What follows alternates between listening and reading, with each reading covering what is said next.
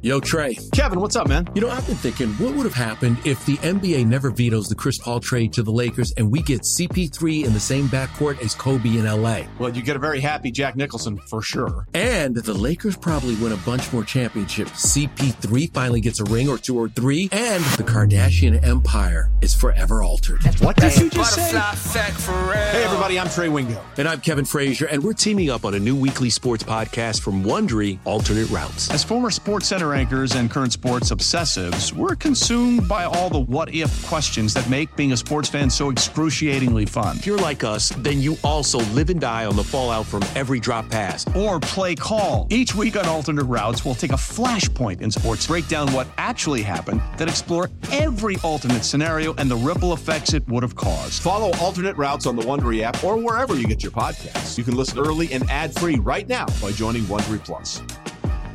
Passion, drive, and patience. What brings home the winning trophy is also what keeps your ride or die alive. eBay Motors has everything you need to maintain your vehicle and level it up to peak performance, from superchargers, roof racks, exhaust kits, LED headlights, and more. Whether you're into speed, power, or style, eBay Motors has got you covered. With over 122 million parts for your number one ride or die, you'll always find exactly what you're looking for. And with eBay Guaranteed Fit, your part is guaranteed to fit your ride every time or your money back. Because with eBay Motors, you're burning rubber, not cash. With all the parts you need at the prices you want, it's easy to turn your car into the MVP and bring home that win. Keep your ride or die alive at ebaymotors.com. Eligible items only. Exclusions apply. DJ, good morning. How are you? I'm good. How are you? I'm doing okay. That was a rough one yesterday, but you got your first touchdown with the Bears. I'm sure you were hoping that would come earlier. I'm sure you've been hoping that you'd be used more. But as bad as that game was, at least you caught a touchdown pass. Is that kind of a little bit of a smile amidst the kind of weeping of everyone watching that game? Yeah, a little bit. You know, I had to drop, so I had to make up for it with a touchdown. Thanks to Justin. So that was a big thing for yesterday. As accomplished as you are, what effect does that have on you when you drop a pass like that? You did come back, you did score a touchdown, but how quickly does it take you to regroup and regather and get back into that mindset? It doesn't take a while because we got the Denver coming in. So after we watch the film today, you know, and get the corrections, it's gonna be on the Denver after today. DJ, you made a huge move, a great teammate move when you helped protect Justin Fields, maybe even from himself. He looked like he got hit pretty hard and he went down and he was wobbly going back to the huddle, and you jumped in and directed him right to the sidelines and made sure that he didn't try to play when he was a little bit wobbly. What did you see, and why did you jump in at that moment?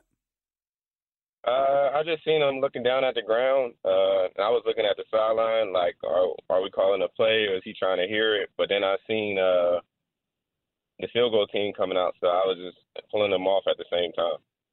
What was the protocol in those situations, like in terms of, like, if you see somebody who's struggling but they want to stay in the game, what are you instructed to do, and how much do you as a veteran look out for those kind of things and protect players from themselves in some cases? A lot, you know. Even myself, I feel like if I see somebody that's like out of it, or after a big hit, or slow to get up, or just like wobbly, I'm gonna just look to the sideline and tell them to get off.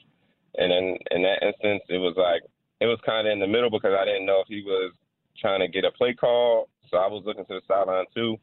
And then I seen the field goal team coming on, and they just pulled them off. This has to be frustrating for you. I'm sure when you came here, you had a different vision of how things were going to go, and you guys are 3 games down. You know, we talked about all the distractions that happened during the week, and obviously not every day that the defensive coordinator resigns from his position, not every day that the quarterback and I know he clarified that he wasn't talking about Luke Getsy, but he did used the term coaching, and everybody got worked up about it. And it's not every day that your left tackle goes down, a guy that had played every down for a year and whatever, 2 games. And I think you cut the quarterback that day too, although you brought him back. What was that like to go through that kind of week? What was the mood in the locker room? How do you handle when things get just kind of bizarre? Shoot, it's tough to look past, but you got to move past it. We all get paid to play a game and go out there to perform. So with the line situation, it's the next man up mentality, and then everything else you just got to block out the noise, and focus on what you can control.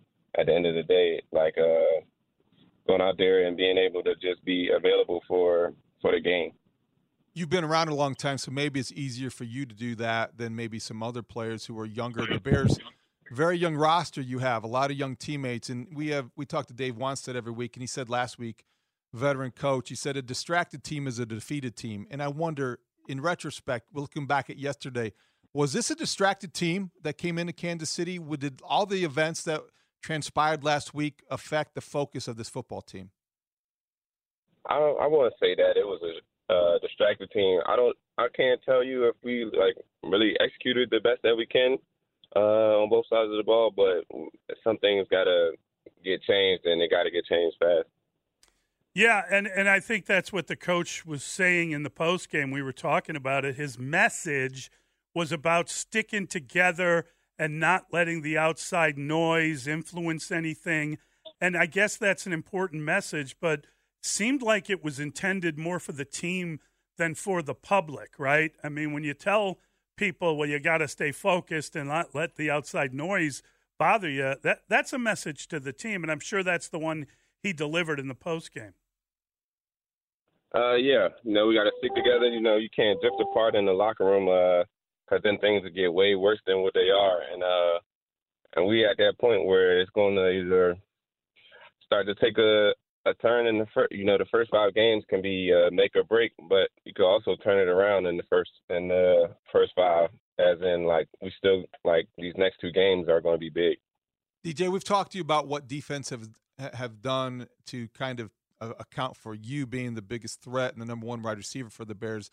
In the first 3 games, we've also seen defenses adjust and adapt to Justin Fields and his running threat and ability, whether it's a spy, whether it's where they rush and protect and set the edge.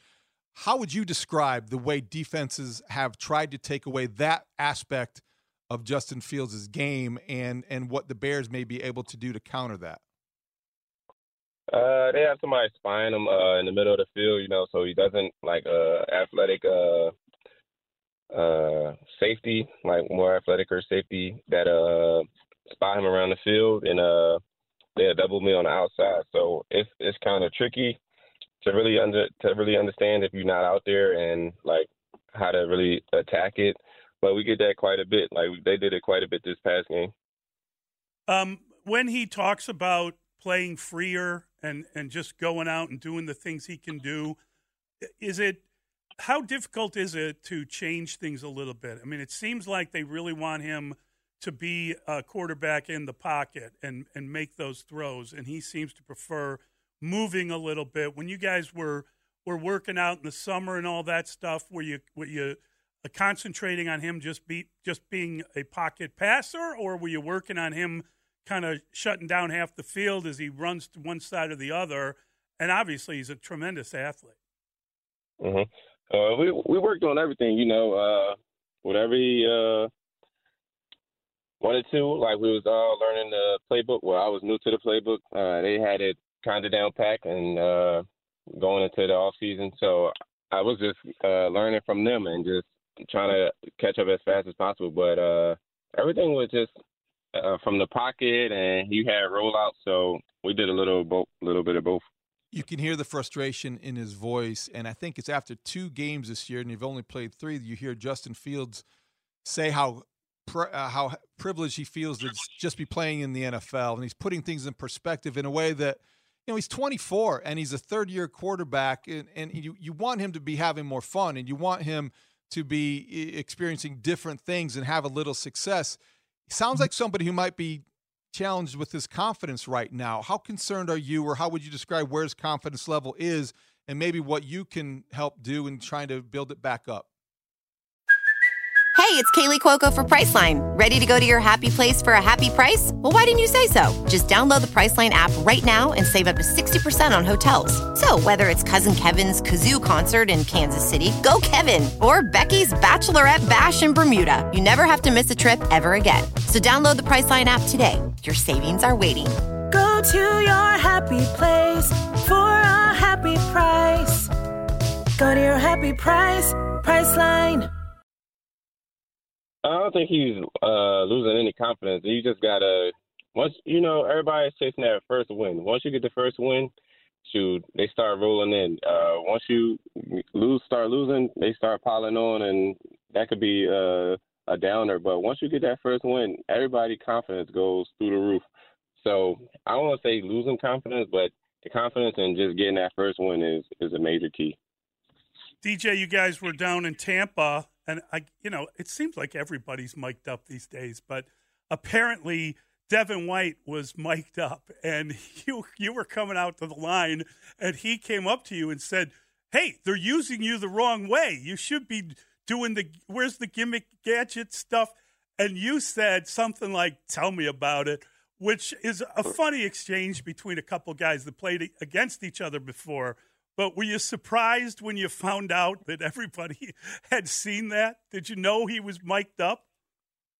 I didn't know he was mic'd up. And, to put it in this perspective, I was just thinking, I didn't hear the ending part. So when he was like, gadget guy, I was like, tell me about it. Because they used to me doing a whole bunch of stuff, like handoffs, end arounds, reverses, stuff like that. So I was just like, tell me about it. But when I heard the rest of the part, because Trent was talking to me too, so I was like, oh man, it could either get ugly or it just wasn't good.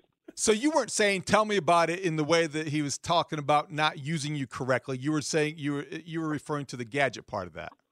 Yeah, I was referring to the gadget part, not the using me right. Did you have to deal with some fallout last week from after that clip went viral? No, because I really just block out the noise. I wasn't too concerned about it.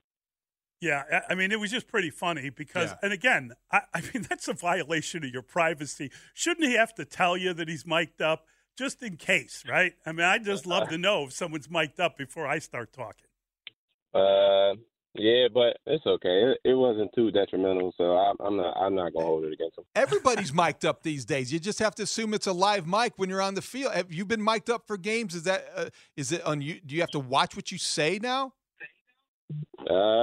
Yeah. Not really. It's 50-50. I've been mic'd up once, and I'll never do it again. I said that after I was mic'd up.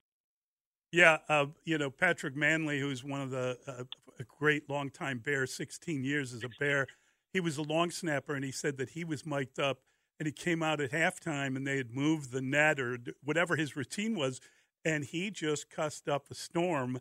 And of course, he's on the microphone saying all this stuff, and they didn't run it or anything, but they said to him, "You got to hear what you sound like. You won't believe it." And I think that's the problem when you're playing a sport, right? Your mind is racing, and you can forget that you're on a microphone. Is that what happened to you?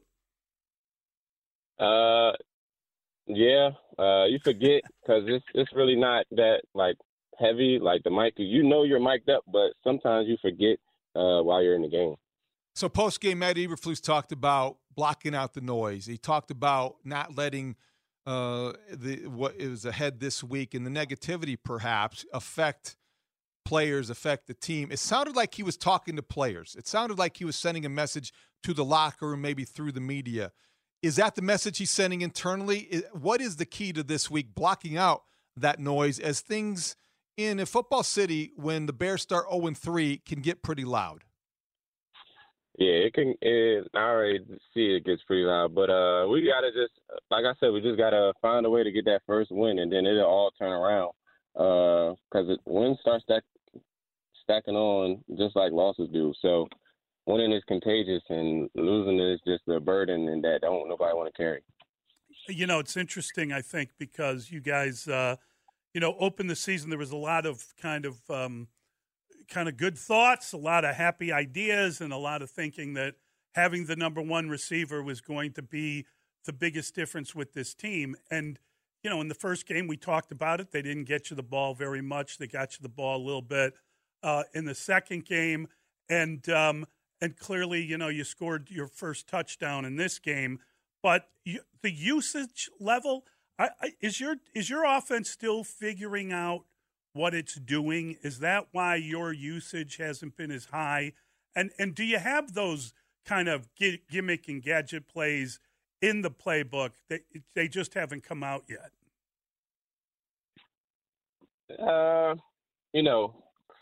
We gotta find the straight identity all around.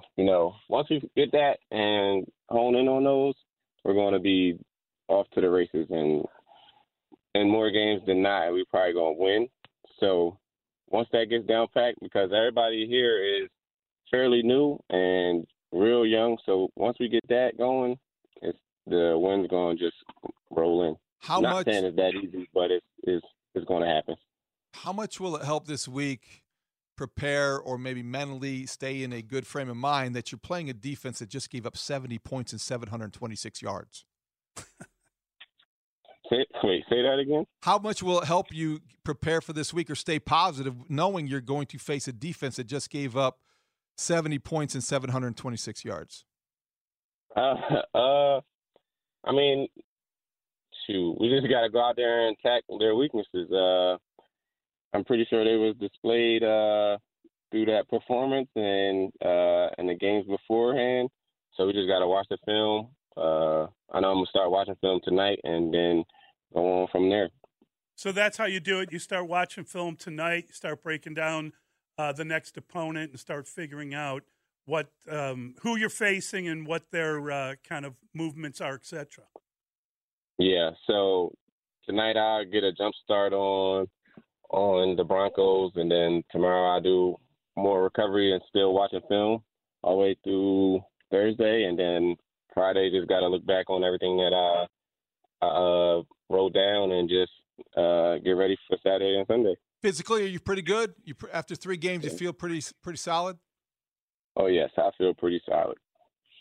What do you do to get yourself ready for a game? What is your process on a Tuesday, which obviously is a day off? I just go to the tubs, get treatment by the trainers, and then go home and relax with the kids and my fiance, and just relax until workday Wednesday.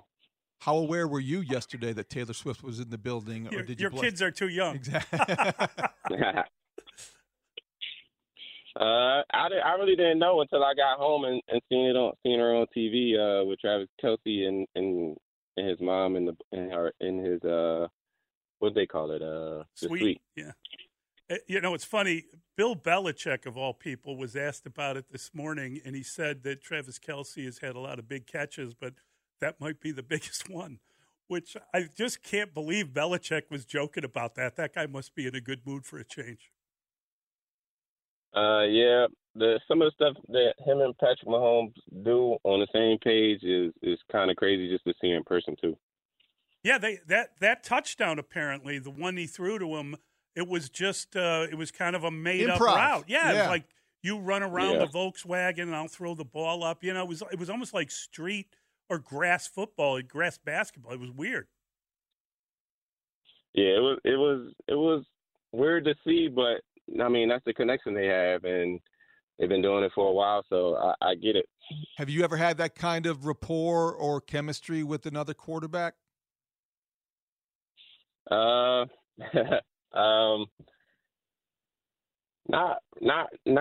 to that magnitude, but who can I? Probably all of them, but it'll be game to game, and we just got to study up on what coverage they're going to do. Great stuff. Really appreciate your time, DJ. Keep a positive attitude. We'll be watching. Thanks, DJ. Thank you. That is DJ Moore, the Bears wide receiver, caught his first touchdown pass as a Bear in that difficult loss. I mean, listen, there are very few highlights with this team, so if you get one, you got to enjoy it. They need a victory, and they want to get one, and then he thinks that they'll be able to stack another. And with their schedule, I guess that's the way, if you're a player, you have to look at it because you just need to start with one.